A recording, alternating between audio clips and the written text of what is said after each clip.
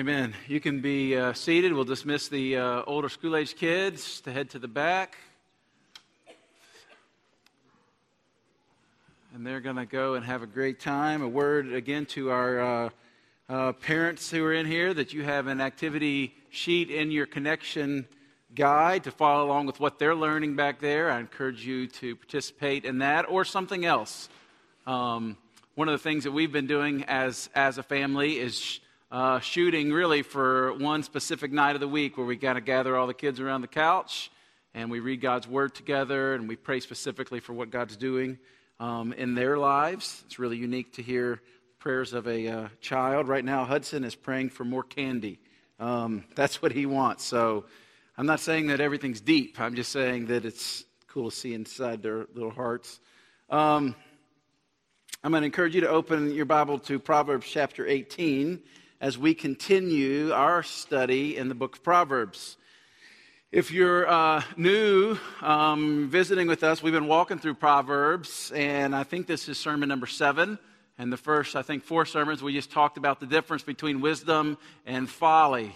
There's 2 paths that we fall on, or that we choose to walk on. The one is the way of wisdom, which ultimately is the way of Christ, and one is the way of folly. We walked through that a few weeks, and then we started to pick out some of the themes in the book of Proverbs. And if you've read through the Proverbs, you'll know that these themes repeat themselves again and again. And there's lots. We could probably point to at least 12 different themes in the book of Proverbs. We won't cover all of those. So we're focusing on a few that I think are very applicable to our church and just maybe to our hearts. And last week we talked about the sluggard. And that was a tough sermon for me to preach, just because if you might have found this about God's Word, that when you open it, it reads you more than you read it, right? It's like looking into a mirror, the book of James says. It reads you. And this week, again, the power of words. The right words at the right time and the right tone can impact a person's life forever. The right words at the right time and the right tone can impact a person's life forever.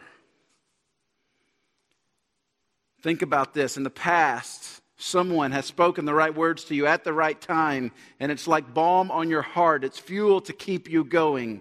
Literally in my life, I can look back on specific moments where someone said the right words at the right time when my soul needed to hear them, reminding me of my identity in Christ, pointing me to the hope that we have in Christ, just sharing affection with me, have meant the world to me, have literally changed the course of my life. I remember in high school, having grown up in church, a guy named Warren Jackson put his arm around me. He was a youth pastor at a different church. He had visited our school during lunch. He put his arm around me, and he asked me, "What has God been saying to you lately?" And I'd been in church my whole life, and that question literally rattled me because I had never seen of this really personal, daily walking with God kind of thing, or at least I'd never been held accountable to it. And through that introspection, I began to really ask God, okay, God, really, what are you saying to me? And God began, even at that point, to really point me into this pastoral calling. And that came from a question, the right word at the right time, like balm on my heart, like fuel in the tank, kind of set me on a certain course. I was really nervous about planting this church that we planted, Covenant Church, 7 years ago. And I remember being really discouraged. And a friend that God had sent to me, and I didn't know them very well, just met them over a few days at one of our church planter assessments. He put his arm around me and said, "Luke, I know that you were made for this. The right words at the right time and the right tone can change a person's life forever. However, conversely, the opposite is true. The wrong words at the wrong time and a wrong tone can damage someone's life forever." And literally in this room and this week, as I've talked to some of you about this very thing, some of you have held on to hurtful words for 20 years. Something someone said when you were vulnerable and weak, or they had a position of power and influence. They said the wrong words at the wrong time and the wrong tone, and you are still dealing with the aftermath of those words landing on your heart. The enemy sometimes uses those words to convince you that you're unworthy or unlovely or undeserving. All of this from a few words spoken haphazardly. And this is the problem with words. Words can be like a grenade in the hands of a 3-year-old. Nobody wants to get around that. Or they can be like a scalpel in the hands of a gifted surgeon. They can be used to bring healing, or they can be used to bring death. James reminds us of this in the scripture that Amber read for us. The power of the tongue. James, overseeing a lot of the early churches. If you've been in church very long, maybe you know the power of a word spoken wrongly in a church, how it can bring incredible division. How you can participate with the enemy just with a word haphazardly spoken to bring division. James talking about this, he says, how great a forest is set ablaze by such a small fire. And the tongue is that fire, a world of unrighteousness. The tongue is set among our members, staining the whole body, setting on fire the entire course of life, and set on fire by hell. These are powerful words, are they not? For every kind of beast and bird and reptile and sea creature can be tamed and has been tamed by mankind, but no human being can tame the tongue. It's full of restless evil and deadly poison. With it we bless our Lord and Father, and with it we curse people who are made in the likeness of God. From the same mouth come blessing and cursing. My brothers, these things should not be. James says there's this duplicitousness, there's this double-mindedness of all of us, even within the church, even those that have been justified or in the process of being sanctified and are one day headed to be glorified, even us that are in this, that we can use this tongue to bring blessing and cursing. And James says this should not be. I think we see this in our world. We probably see it in our own lives. It just takes a few minutes to turn on the news to see this, right? Everyone makes caricatures of everyone else, that we just take one little thing that we don't like about them and we paint them in this terrible, shady light because of this one thing. This is we are, as James says, that we're using this tongue full of evil, deadly. We're blessing the Lord, our Father, but we're cursing people made in His likeness. James is describing a person who just lets their mouth go on like an unbridled horse. His uncontrolled tongue reveals that James would say, his religion is worthless, being merely an exercise in just acting. Such a person's been playing the part of one who's religious, and he's even convinced himself that he is really religious. But in doing so, James says he's only deceived himself. Jesus would say that from the mouth, what comes out of the mouth originates or begins in a man's heart. And that's where we're going at the end of this. You want to know what's in your heart? Listen to your mouth. Listen to what you say. Let me ask you this question as we turn the spotlight on our own hearts. Do most of your words build up or tear down? Do your words promote you? Or do your words promote others? Do your words ooze life or ooze death? Do your words speak truth or speak lies? Our words matter. As I said earlier, this has been a tough thing to study, and I've done really good with my words this week. Until this morning. Hudson threw a fit, and he kept throwing a fit, and I don't understand. He wanted breakfast. Lucky Charms this morning. He wanted Lucky Charms, and he also wanted Mickey Mouse to have Lucky Charms. Mickey Mouse is his 4-foot stuffed doll that someone gave us. So Mickey Mouse is sitting at the table with us, and I fix Mickey Mouse some Lucky Charms as well, being the good dad that I am, and even give Mickey Mouse a spoon. I didn't want to waste the cereal, though, so I refused to pour milk for Mickey Mouse. I know Mickey Mouse is not going to eat it. Thinking that later, when Ellie wants Lucky Charms, I can just slide Mickey Mouse bowl over, and then now Ellie's bowl's ready. And he threw a fit, as only a 3- and 4-year-old can do. Maybe you're aware of it, and then I'm like, well, this is disobedience now. You're treading on the wrong area here, Hud. You're not going to win this. on back to his room and back, and we're, threatening spankings and all this, and I sit down with him. He just doesn't get it, and I'm trying to explain it to him. He doesn't get it, and he said, "But Daddy, Mickey Mouse likes milk."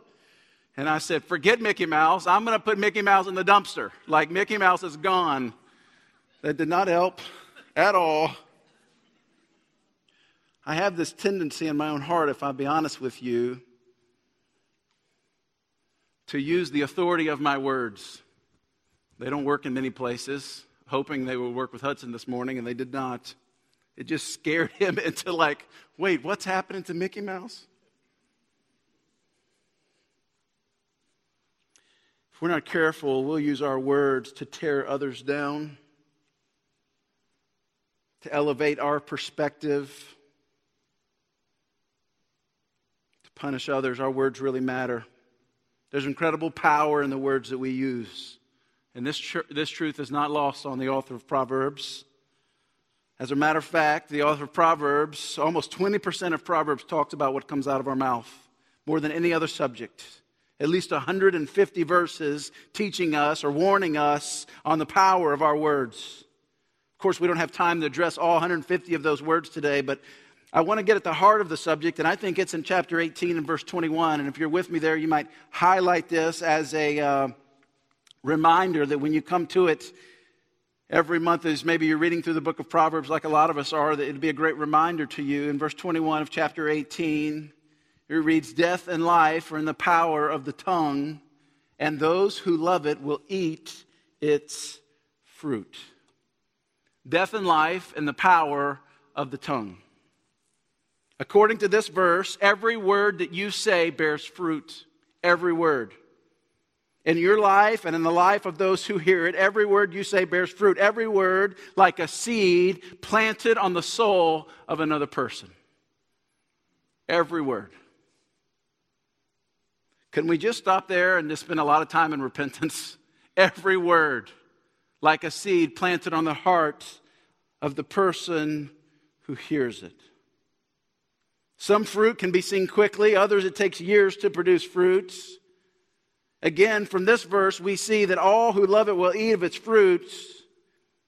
We see this and in the book of James, two distinct and different consequences for our words. Words that bring life and healing and virtue, and then words that bring death and destruction.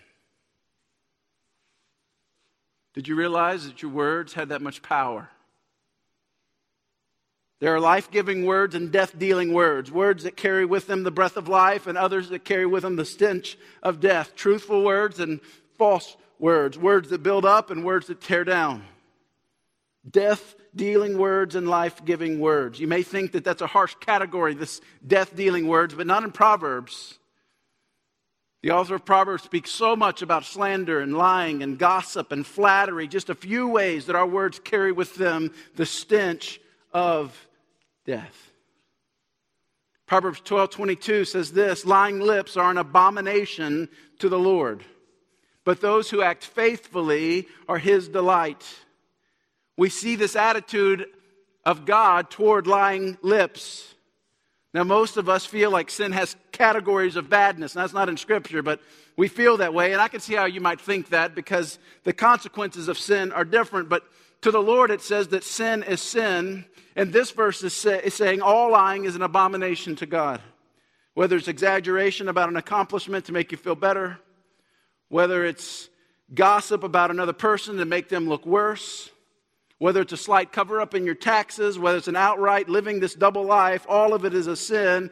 And this passage says, in multiple places in the book of Proverbs, that lying lips are an abomination to God.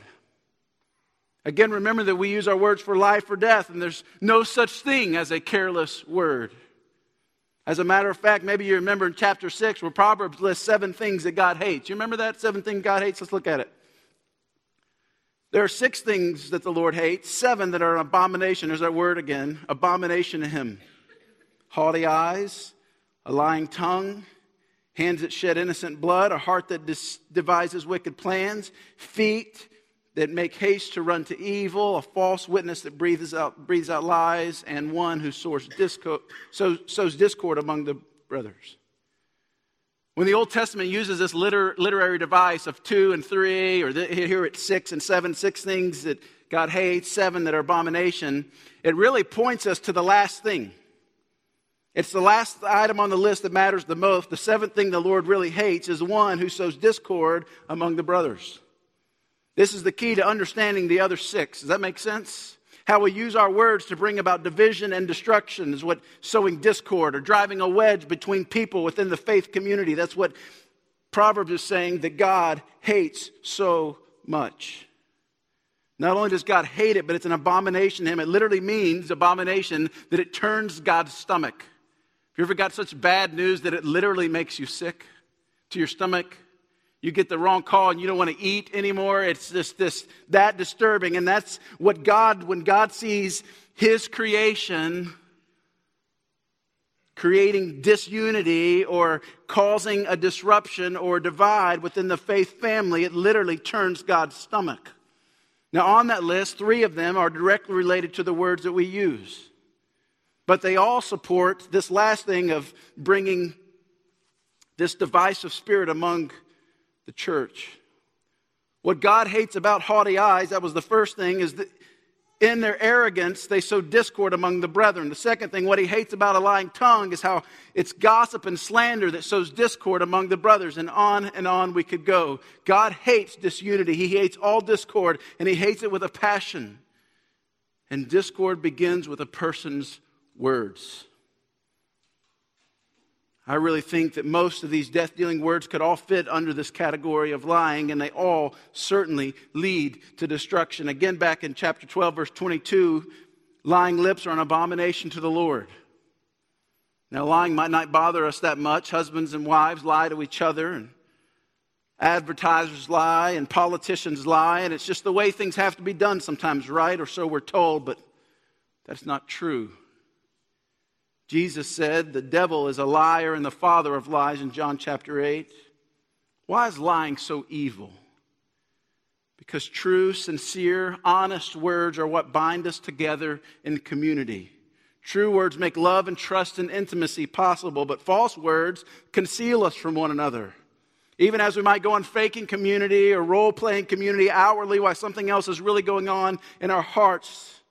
And who wants that hypocrisy? There's nothing divine in it, and we can trace it all back to how we use our words. In comparison, in verse 22, lying lips are an abomination to the Lord, but those who act faithfully are his delight. Or God delights in those who speak truth. Proverbs 20 and verse 15 said, there is gold in abundance of costly stones, but the lips of knowledge are a precious jewel. Our words have moral status in the sight of God. The lips of the knowledge are a precious jewel, he says, means that knowledgeable, informed, intelligent words are rare and valuable in God's eyes. We always know what it's like to be listening to someone who has no idea what they're talking about. We also know what it's like to fall silent whenever a certain person speaks, because what that person is saying is wise and helpful, sometimes even a work of art. And God is saying that life-giving words are precious to him. But it's not just true words that we're after. There is a difference between true words and false words, absolutely. But that's not the only thing we're after, because truth, spoken without grace, or maybe I should say the right words, spoken at the wrong times, can do nearly as much damage. Truth can be used in really destructive ways, spoken in the wrong tone and at the wrong time. This happens all the time in my life and probably yours. You ever won a theological argument but lost a friend? You ever won a debate but lost community? In marriages, you ever said what really needed to be said, but you said it at the wrong time and in the wrong tone, and truth ended up hurting more than helping? You really needed to vent something on your chest, had something heavy on your chest, but you lost intimacy instead of building it. See, words can be restrained or they can be reckless. There is a right time and a right place to use the right words. Chapter 10, verse 19 says, when words are many, transgression is not lacking, but whoever restrains his lips is prudent. The tongue of the righteous is choice silver, but the heart of the wicked is of little worth. Words can be restrained or they can be reckless. One writer, Josh Smith, sums it up this way: the words, speaking of the words through Proverbs, the words of the wise are thoughtful, timely, and few. Thoughtful, timely, and few. Conversely, the words of the fool are thoughtless, careless, and many. Proverbs 27 says it this way: whoever blesses his neighbor with a loud voice rising early in the morning will be counted as cursing. A continual dripping on a rainy day and a quarrelsome wife are alike. You see this guy or gal in Proverbs 27 who wants to bless his neighbor, but he wants to do it early in the morning. And even his heart, isn't this funny? Like, especially if you're not a morning person, like, I don't want anyone to speak to me until I've had my coffee, right? That's kind of my motto. I'll get up at 4 o'clock in the morning if I need to so I can have coffee in peace before all the activity starts. So this well-meaning neighbor just wants to bless his neighbor, but he blesses with a really loud voice early in the morning. And Proverbs says that blessing is now counted as cursing because the neighbor spoke truth, the right words, but at the wrong time and in the wrong tone. Blessing with a loud voice. And then to follow that up, not just the wrong timing, verse 15, the continual dripping on a rainy day and a quarrelsome wife are alike. Those are people who use too many words. Wrong timing and too many. Here we have truthful words, a blessing actually, at the wrong time. You ever use the right words at the wrong time? Ashley and I have been married 15 years, and I'm still learning how to really fight well, if that means, to resolve conflict well. I'm still learning. The first, maybe 8-9 years of our marriage, we went and sat down with a counselor. We had to do this for marriage counsel. To be approved to go plant a church.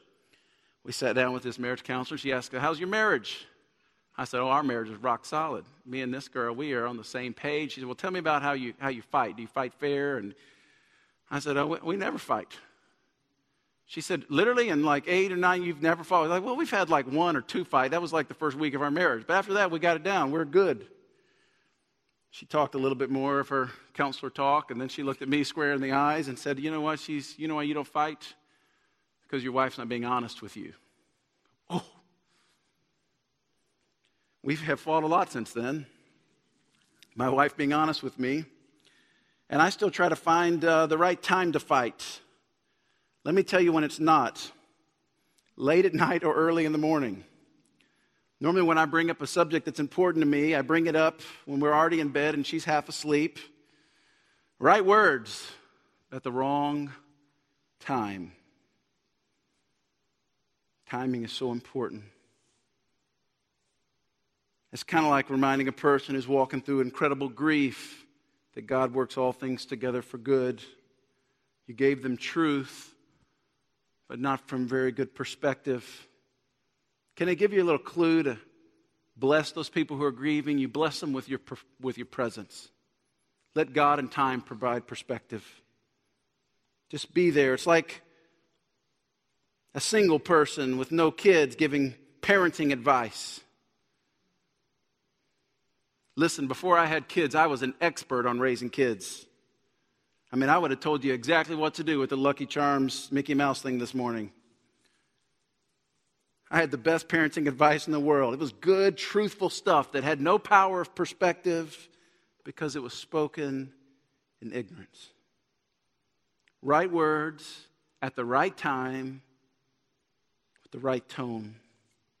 Thoughtful and timely. Proverbs 15, verse 28. It says, "The heart of the righteous ponders how to answer, but the mouth of the wicked pours out evil things." chapter 15, verse 23, to make an apt answer is a joy to a man, and a word in season, how good it is. The words of the wise are thoughtful and timely, but Proverbs even says that the words of the wise are thoughtful, timely, and few. Chapter 10, verse 19, when words are many, transgression, that's the biblical word for sin, sin is not lacking. But whoever restrains his lips is prudent. The more you talk, Proverbs says, the more susceptible you are to walking into sin. The more words, the more likely or the better the chance it will eventually lead to gossip or slander, boasting or lying. So his admonition to us is to speak less and to listen more. As a matter of fact, in chapter 17, verse 28 says, even a fool who keeps silent is considered wise. When he closes his lips, he is deemed intelligent. Don't you like that? Some of you think you're walking on that road to foolishness. If you would just keep your mouth shut, other people would think that you're intelligent. Just speaking just straight honesty to us here. You might be foolish, but it would be better to keep our mouths shut at times. Oh, it gets worse. Chapter 18, verse 6 says, a fool's lips walk into a fight, and his mouth invites a beating. I circled that in my Bible. I'm going to have to use that with my kids, I think. Mouth invites a beating. That there are some foolish people who just by the words they use invite a physical beating on themselves. The words of the wise are thoughtful, timely, and few. But the words of the foolish are thoughtless, careless, and many. Proverbs 29, verse 11 says, a fool gives full vent to his spirit, but a wise man quietly holds it back. Again, back to chapter 10, verse 19. But the wise man restrains his lips, is prudent. I think this is just amplified in the culture we live in. Anything we see, anything we hear, we can respond to someone without thinking about it. You remember the day when everybody didn't have a cell phone? And if you needed to share a piece of your mind with someone, you at least had to wait for them to get home, right? You couldn't just immediately shoot off text or immediately call someone or immediately send email. Can't tell you how many times I've done this the wrong way. Just, man, how dare he say this? I'm going to send him a 3-page email and express. And as soon as it's sent, you feel the Holy Spirit inside of you saying, wrong move, Bubba. That is not what you should have done. But there's no unsend. You can't go back and get it. Here's the bottom line here is that the words of the wise should always reflect the words of God. We see this in the words and the ways of Jesus. That he spoke truth every time he opened his mouth, but he spoke truth with grace, right words at the right time, from a pure heart, like with the right tone. He spoke truth and grace. In Luke chapter 4, verse 22, I don't think I have this up here, it says that all spoke well of him, speaking of Jesus, and marveled at the gracious words were coming from his mouth. I went back to read some of these encounters. Maybe you remember the encounter Jesus had with the woman that was caught in adultery in John chapter 8. Guilty, caught in the act before something, embarrassed, pulled in front of many people, standing before the very Son of God, and she felt no condemnation from him. He speaks over her grace and forgiveness and value. Maybe his words with the woman that had the issue of blood in Luke chapter 8. Remember that as she reached out and took part of his garment and power came out from Jesus, and then he turned to her and addressed her as daughter. Restores not only her physical body, but her spiritual and emotional and her relational self. He speaks worth and restoration over this weary woman. Again and again we could go how he handled this balance of speaking truth and grace at the same time. His words when the children were surrounding him, you remember that. Even his words of rebuke oftentimes were couched in this understanding and deep desire of love for his disciples or those that he's speaking with. When we become like Jesus, we begin speaking words like this over people. Words of grace instead of gossip. Words of value instead of slander. Words that bring life instead of words that bring death. We begin to bless people and forgive people and speak value into people instead of driving wedge or diminishing them or making them feel even less than they are. And the point of all of this, how do I work on what comes out of my mouth? Scripture points us back. Well, you got to investigate what's in your heart. The battle of words is always fought on the battleground of the heart. Matthew 12:33, Jesus says this. You're familiar with this, I'm sure. Either make the tree good and its fruit good, or make the tree bad and its fruit bad.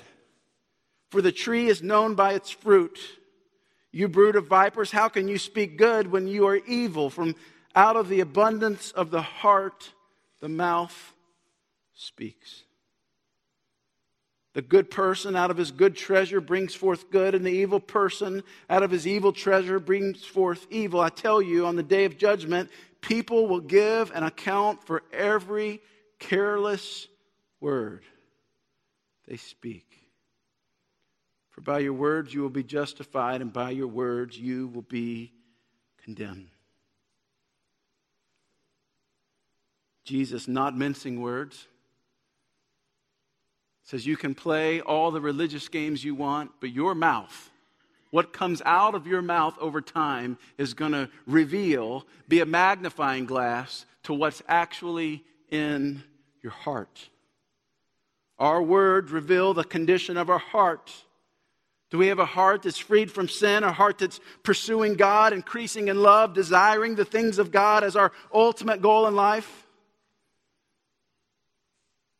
The only way we can change the fruit of our lips is when the root of our heart changes. As long as our hearts are enslaved to sin and dead in sin, we will not speak life-giving words from our lips.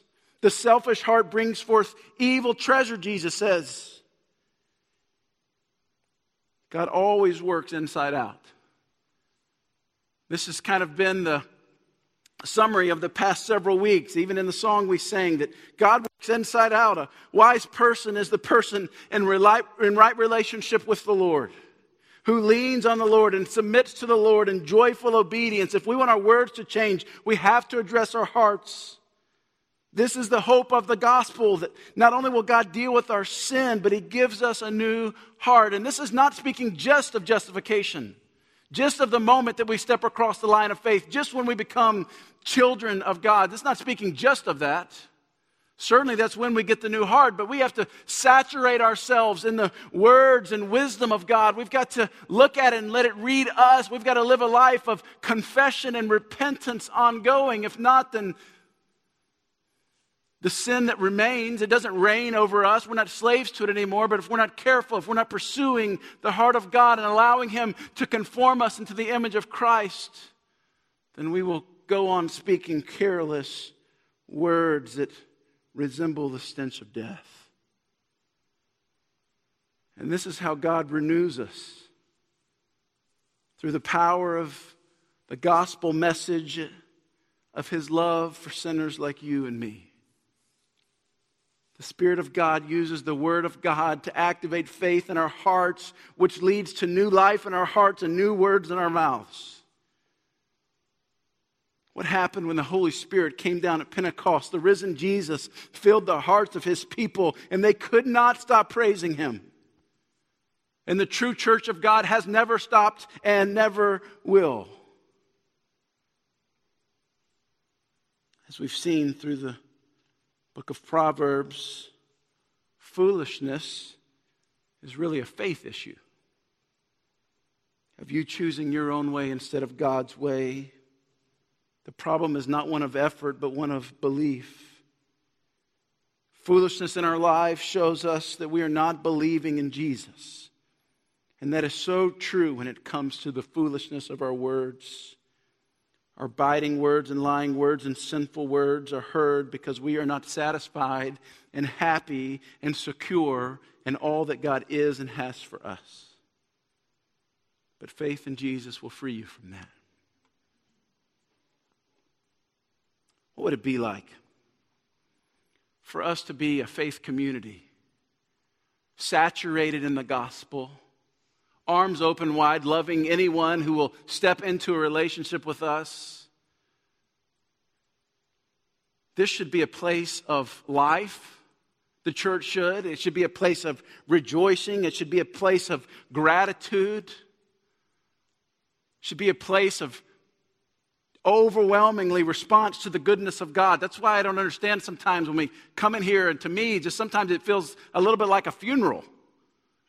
And Weston's up here like, and Joe, the guys, and Adam singing their guts out trying to get us, and we're standing there like these statues of, I dare you, impress me, Pastor. I'm not advocating for any certain way to respond to the words of God, but certainly there should be a joyful obedience about it.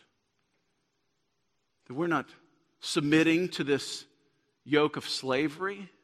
What did Jesus say? If you're burdened or heavy laden, then take my yoke upon you.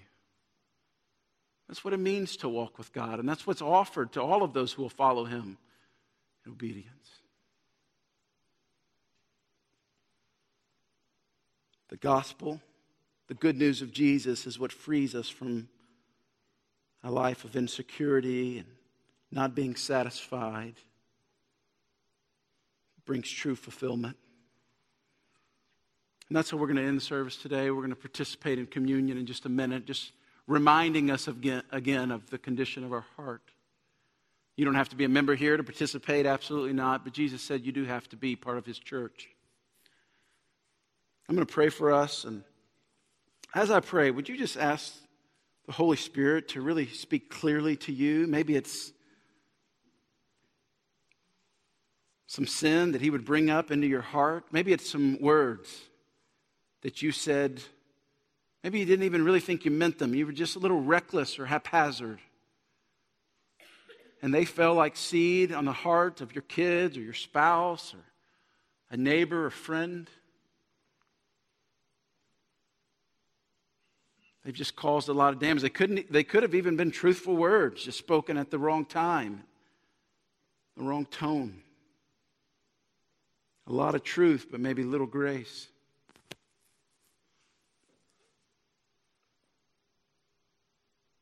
Maybe you err on the side of grace in here. You've been very, very gracious with people, but you've not spoken any truth to them. Maybe that's your step of obedience that God's calling you to, with a heart of love and being prayed up and with the right time and the right tone, that you will sit down with someone and speak loving but true words to them.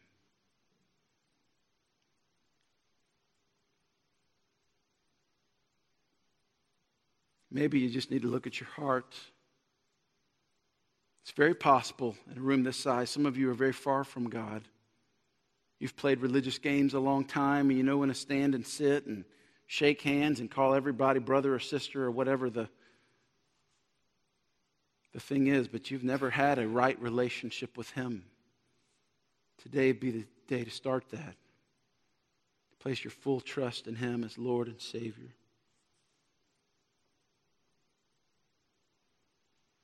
Father, you are good to us. Your words to us are life. You say of your word itself that it's living and active and it's sharp.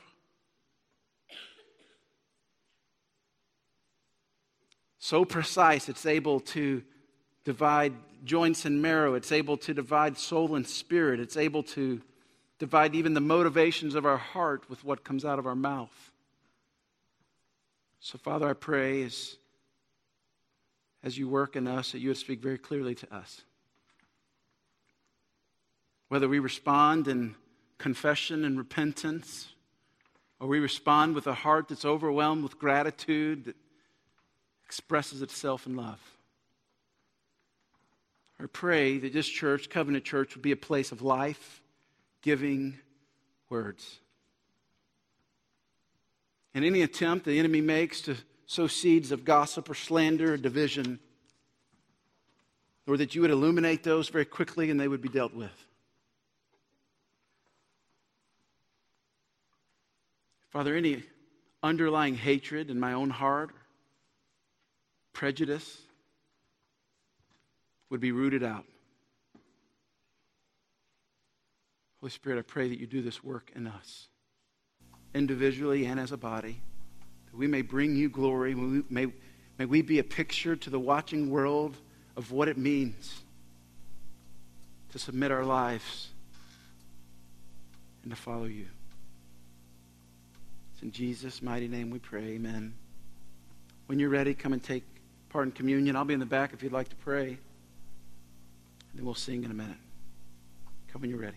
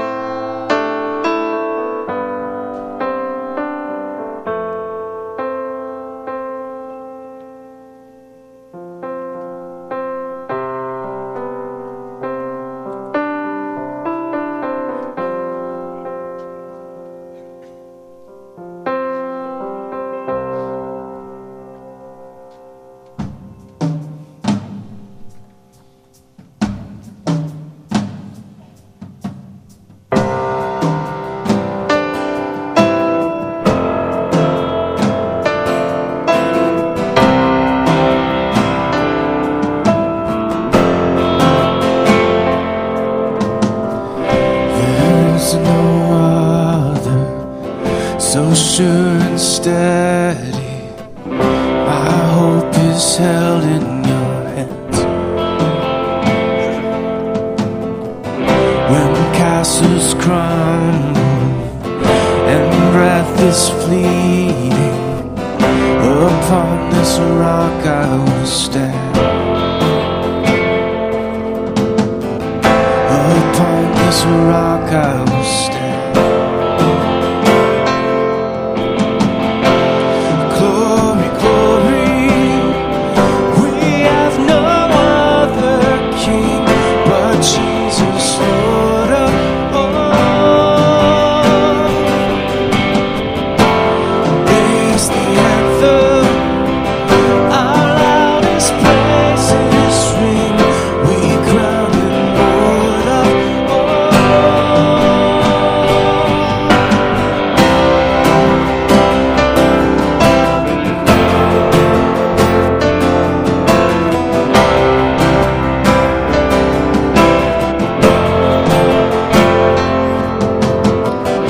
Your kindly rule has shattered and broken the curse of sin's tyranny.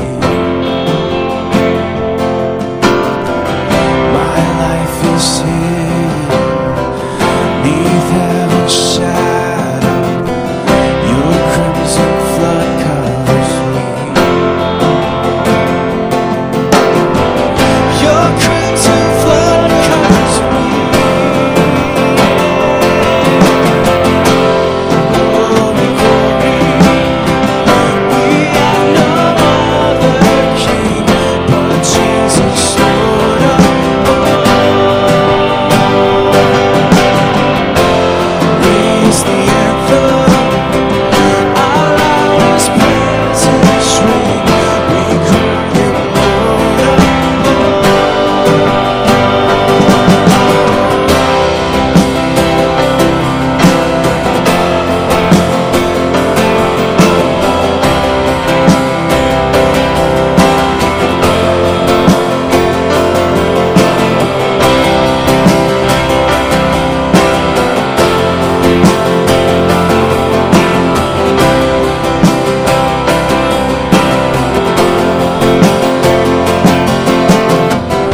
in all my sorrows, Jesus is better.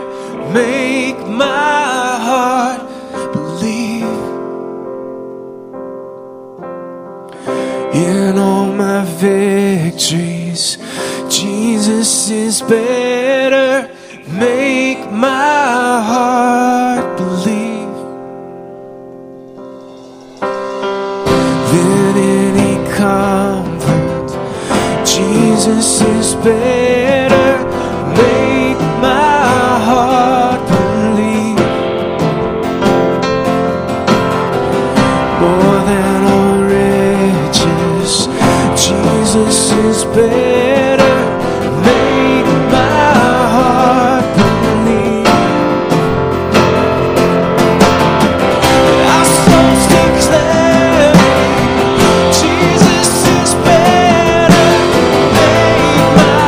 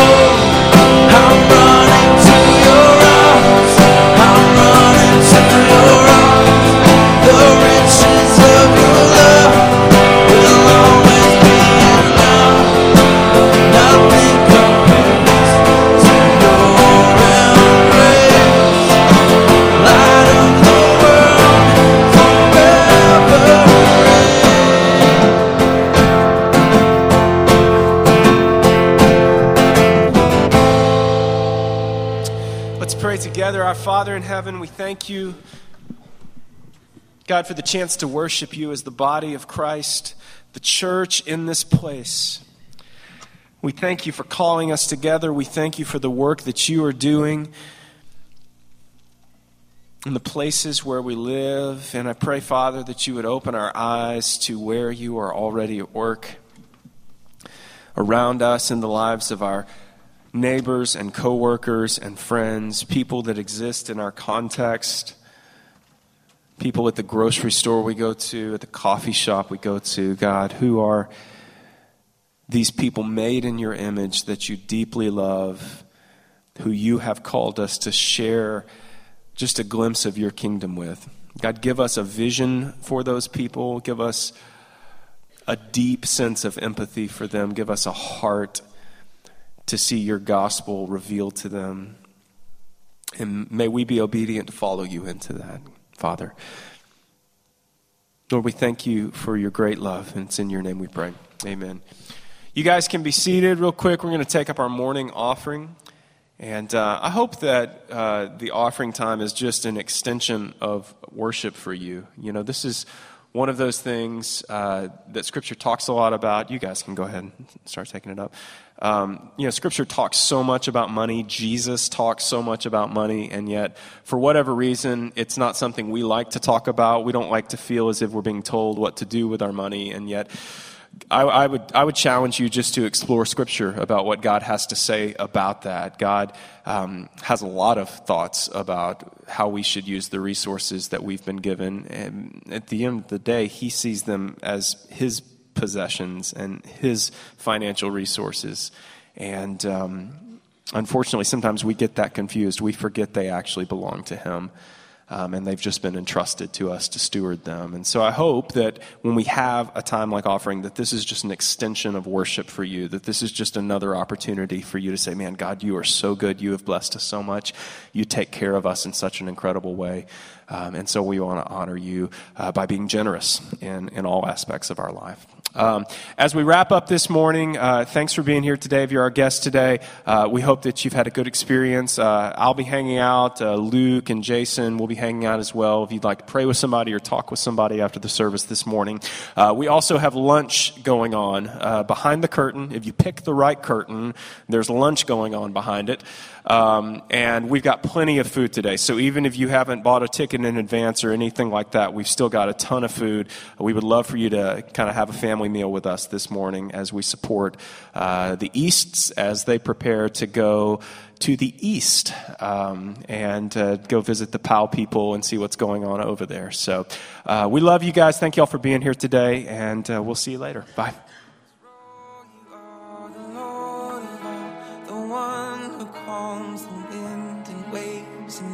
My heart be still.